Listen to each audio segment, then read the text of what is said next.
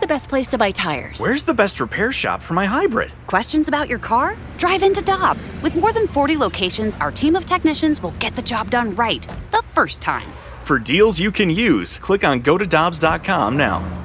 For over 2 decades, E&B Granite has been St. Louis's trusted name for kitchen, bathroom, and outdoor space renovations that are guaranteed to bring new life into your living spaces. Their skilled team will provide you with personalized customer service, fast turnaround times, and prices you won't find with big box stores. Support local and schedule a free consultation at enbgranite.com or call them at 314-645-9300, or better yet, stop by the showroom and explore their massive inventory. Again, that's enbgranite.com. Get ready for winter driving at Dobbs Tire and Auto Centers with super deals on tires, including up to $200 on new Goodyear tires, plus oil changes, brakes, batteries, and more. For value and savings, click on GoToDobbs.com today.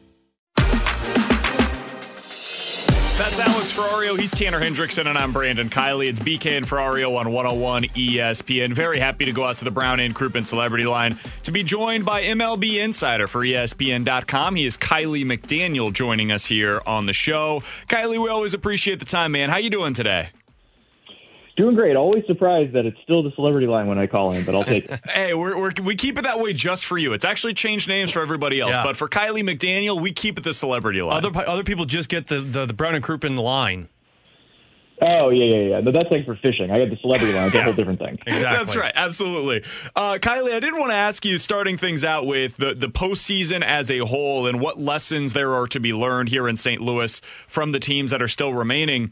If there is one overarching theme to the postseason for teams that have succeeded thus far, and I know we're still early on, what would you say it is that maybe the Cardinals could learn for this offseason? I mean, going through the Cardinals' history, you can probably see this. It's not always the best team that wins the series or wins the whole thing, and I think it's probably even more in basketball or hockey, where it's like one star player gets hot, one goalie gets hot. It's not necessarily one player getting hot, but the best team doesn't win these series. Like the way it's set up, where the Dodgers and Giants are 107, 106 wins, and they're playing each other in like the first real round. Like, it's just not equitable. It's kind of impossible to make it equitable, and the results aren't that way either. So just get in the dance and see what happens. And, I mean, obviously the Cardinals have been somewhat successful in that. Get in there enough times, and you'll win sometimes. Kiley, I'm always curious from a national perspective, after a one-game wild card like that, and we all know the Cardinals' regular season, the 17-game win streak, the struggles that they had towards the start of the year. Does a one-game exit from the Dodgers, but it was a walk-off home run with Chris Taylor, make you more positive or skeptical about the offseason for John Mozeliak? No, I mean, he's definitely got some challenges to solve here, but I don't think anybody, 2 months before the playoffs started thought they would be anywhere near that. And to go, blow for blow with what I think is the best team in baseball. Obviously, they didn't, they fell one game short of having that record-wise, but that was the team, even with before the wild card started, I picked them to win the World Series because I just think they're the best team, and we'll see if it ends up playing out that way. But I think the team stood up even more to the best competition than I would have expected. So I think that's good momentum going into the next year. And you can go through player by player and say, like, this guy beat expectations, this guy beat expectations. These guys are getting paid a lot and performing what they're being paid. Which not even every playoff team can say that. Like the Dodgers still have like Gavin Lux, where they thought he was going to be a superstar, and they're like, well, is he like an everyday guy? Do we have to re-sign Chris Taylor? Like, how do we handle this? And like the Cardinals have like Tyler O'Neill put up more WAR than Arenado and Goldschmidt. I don't think anybody saw that coming. Kiley, when you look at specifically that Giants-Dodgers series, and you mentioned you picked the Dodgers to win the World Series this year, I did as well. I thought they were the best team coming in. I've underestimated the Giants seemingly at every turn this season, despite the fact that they won 107 games. Are the Giants better than we gave them credit for? What's going on here with San Francisco? I mean, I was on San Diego radio early in the season, and they asked me about the Giants when, they just had a couple-game lead and were like 50 games in. I'm like, oh, it's like an overperforming old team, but with a good coaching staff and a good front office, and like they're kind of overperforming type of team anyway. And they're still an old team that is overperforming, so like that was technically correct. It's just sort of like people that thought Mark Pryor or Tim Lincecum would break down, they just like forgot Tim Lincecum's Cy Youngs were going to happen before he broke down.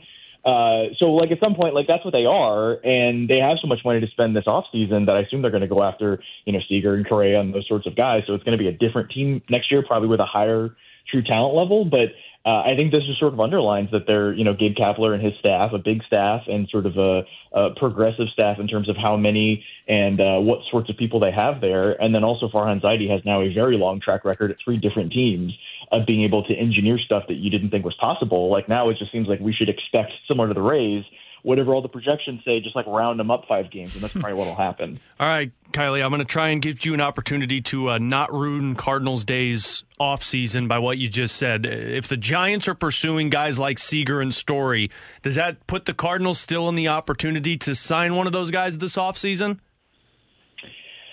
I wouldn't say it's not going to, but I mean, you guys maybe can speak to the history of this more than I can, but given what they're paying Goldschmidt and Arenado, do you think there's room for a third guy making that much money? Because there's an argument right now with the Yankees paying all the money to Stanton and then all the money to Cole, and then they're going to have to decide, do they want to go after one of these big shortstops, or do they want to sign Judge to an extension, or do they get rid of Gleyber Torres when he's a free agent in a couple of years? Like, they kind of have to pick who the third one's going to be. Maybe they don't have a third one making big money. I don't know if any team can really afford to go, $25 million plus on 3 players. So I just assume the answer is no, but it's not that it's not possible. Yeah, that's something that I've been kind of openly wondering all season long, is both the willingness and the ability to do so. I think the way that they're structured right now allows for a little bit more flexibility, because you've got guys like Edman and Carlson and O'Neill and Bader who are all relatively cheap, at least for the next couple of seasons. You look at some of the guys that are coming up with Gorman, and you know as much about this as anybody. Gorman and Walker's not too far away at this point. Some of the young pitching that's making its way through the system. And that allows for more flexibility probably than a team, for example, like the Yankees. That being said, the history of the Cardinals would certainly suggest that they're not going to be in on these guys, because they almost never go 7+ years at $25+ million on anybody, much less a free agent that's going to be 28 or older. So I don't know where to come out on that, to be honest with you. But the need makes sense, especially for Seager, because it's a left-handed shortstop, and that's a plug-and-play guy with their lineup right now.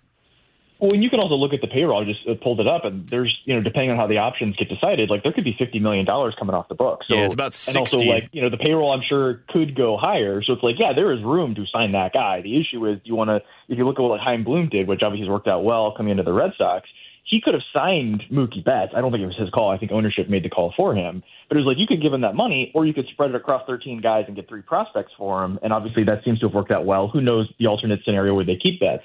But I think there's a sort of a movement between the sort of smartest teams that get the best results, best bang for the buck, is to spread that money around, because the best teams typically have 2 too many hitters and 5 too many starters and a couple too many good pitchers going into the year. And then by the playoffs, you're like, we might be a little shorthanded, but we're better than these other teams that are very shorthanded. Like, that tends to be what the smart teams do that, reach their ceiling.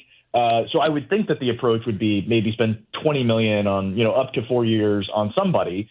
Ironically, I think the player in this big shortstop class that may settle for a 1-year deal is Javi Baez, but I don't really see him signing with the Cardinals. Maybe that's just me.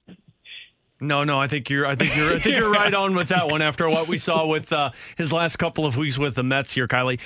What you just said about the prospects and what the Red Sox did is interesting for the Cardinals' perspective, because fans are talking about these younger players in the system and when their opportunity is going to be. Guys like Nolan Gorman, guys like Juan Yepez, who everyone was excited about in this wild card game.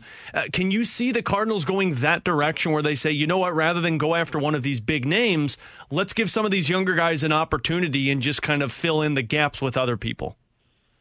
Well, that's kind of what I talked about, like going for depth, because if you look at the infield, you would assume Arenado and Goldschmidt are kind of locked into the corners. Gorman's 2 best positions are probably third base and first base.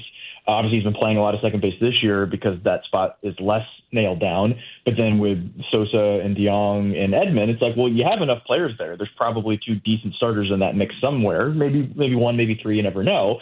But throw him in that mix, that then gives you that scenario where it's like, oh, you have kind of 1 too many good players. That's the kind of problem good teams have. Do you kick Edman to the outfield? Well, now, O'Neill and Carlson seem pretty good, and Bader seems solid. Like, if you go to universal DH, then all of a sudden that solves that problem, which I think will probably happen with the next CBA.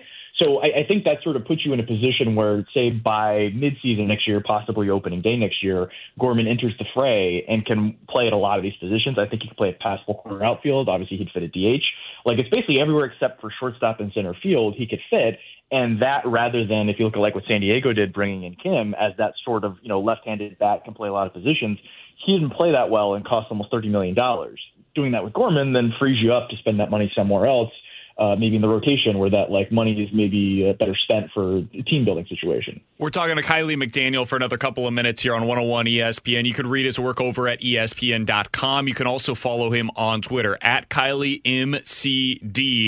Kiley, one guy I wanted to ask you about was Alex Reyes, because he had an unbelievable start to the year this year, was a legitimate all-star closer for the Cardinals, and then down the stretch, he faded. And I don't know if that was because it's the first year that he's had in the big leagues where he's had a full season in 5 years. I don't know if it's because it just wasn't working for him and he was getting away with things at the beginning of the season where he was walking a bunch of batters and then he didn't get away with that down the stretch. I'm not sure what the actual cause was, but there's going to be some decisions on him going into next year. Do you go with him in the bullpen or the rotation? And maybe potentially the third route for him is, do you consider dealing him to another deal while he still has 2 years left on his contract? If they went that route, Kiley, what kind of value do you think Alex Reyes would have on the trade market for other teams? He's a tricky one because he hasn't had, if he's one of those relievers that breaks through and has a Josh Hader, Devin Williams kind of season, those guys obviously have tremendous value. And I think given the history of Alex Reyes, not quite finding the strike zone enough, being injured a lot, trying to find a role, if you have that kind of season, maybe you don't believe he's going to repeat it, then you trade him for 3-4 young players, maybe young players in the big leagues, actual real value. He still hasn't quite done that yet. The peripherals point to more of a setup man with a chance to become a closer in the realm of if there's 30 closers, where does he sit, all that kind of thing. And obviously is still on the young side, is still affordable. I tend to think that, with him, with Carlos Martinez, with, Jordan Hicks, a lot of these, fireballers that have all this upside, if you can still afford them and they're still pretty cheap, you just kind of throw them in the blender and see what comes out. And this year it was, pretty good results for Alex Reyes. But the odds of all three of them coming out and being really good are pretty low. And so as long as they're affordable, which Reyes is, I think you hang on to him and see what happens, and maybe he puts up that Josh Hader, type season, or, one of those top 30 relievers in baseball type seasons, and you've got a real find, and then you've got a good problem of what do we do with this? Now it's starting to get a little more expensive. How do we want to move our pieces around in the team? But I don't think he's broken through to that level where if you deal him, you're getting tremendous value back. You're probably, getting a pretty good prospect that is, a fringe everyday, fringe everyday player in the lineup that's maybe in Double-A that could contribute, but would you rather have that or a chance to have a late inning reliever? I think that's the kind of thing you're talking about. And I think the Cardinals maybe need to move some of that capital toward the pitching staff to create enough depth to make sure you don't run out of guys next year. Whereas I think, as I mentioned before, in the position player pool, if you sort of toss Gorman into what's there, you kind of have enough depth. You're just trying to find enough high-end guys, which I think is sort of the issue in that area. So, Kiley, shortstop is where every Cardinals fan is looking at this offseason and says has to be upgraded, whether they like Edmundo Sosa or not with the names that are available. But that next position, where do you think it is that the Cardinals have to look to upgrade this offseason? That's a tough one because there's a lot of spots where, obviously O'Neill came through, had a really big season. Do you think he's going to repeat that? Maybe not to that level, but is he going to be bad enough that you then need to, get another player as cover for him? I think Harrison Bader has had, some trouble staying healthy. Do you want to get some depth at center field? And then again, if you have the universal DH coming through, then it's then do you just want to get a big bopper at any cost? These guys are pretty cheap these days. You might get, 1 year deal for $6-7 million and just get another power bat in there, harkening back to the Matt Adams days. We just have too many guys hitting for power. So the problem is whatever the issue in the lineup is going to be, if you just kind of roll with who you have at the next trade deadline, you don't know what it's going to be because it's probably some guy you're not worrying about is going to be injured, and it turns out the backup isn't that good, and so you need another guy, and you don't know who that is. So again, going back to what not that the Padres are an example, but they kind of needed one more position player, and they looked at Profar and Kim and said, oh, these guys both can play essentially every position on the field.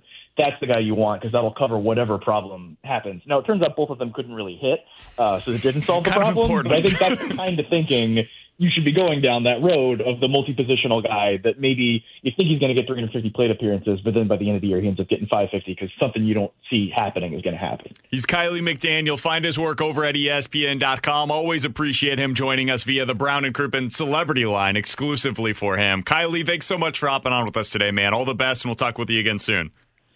Thanks for keeping me a celebrity. Peloton's best offer of the season is here.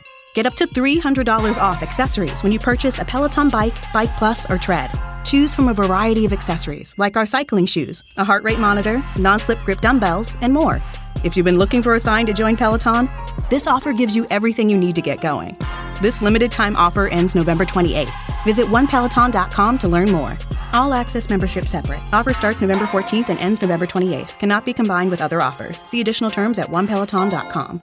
The Wendy's $3 breakfast deal is here. Get a bacon or sausage, egg, and Swiss croissant, plus a small seasoned potatoes. That's a better breakfast for just $3 in 3 easy steps. 1, wake up. 2, get out of bed.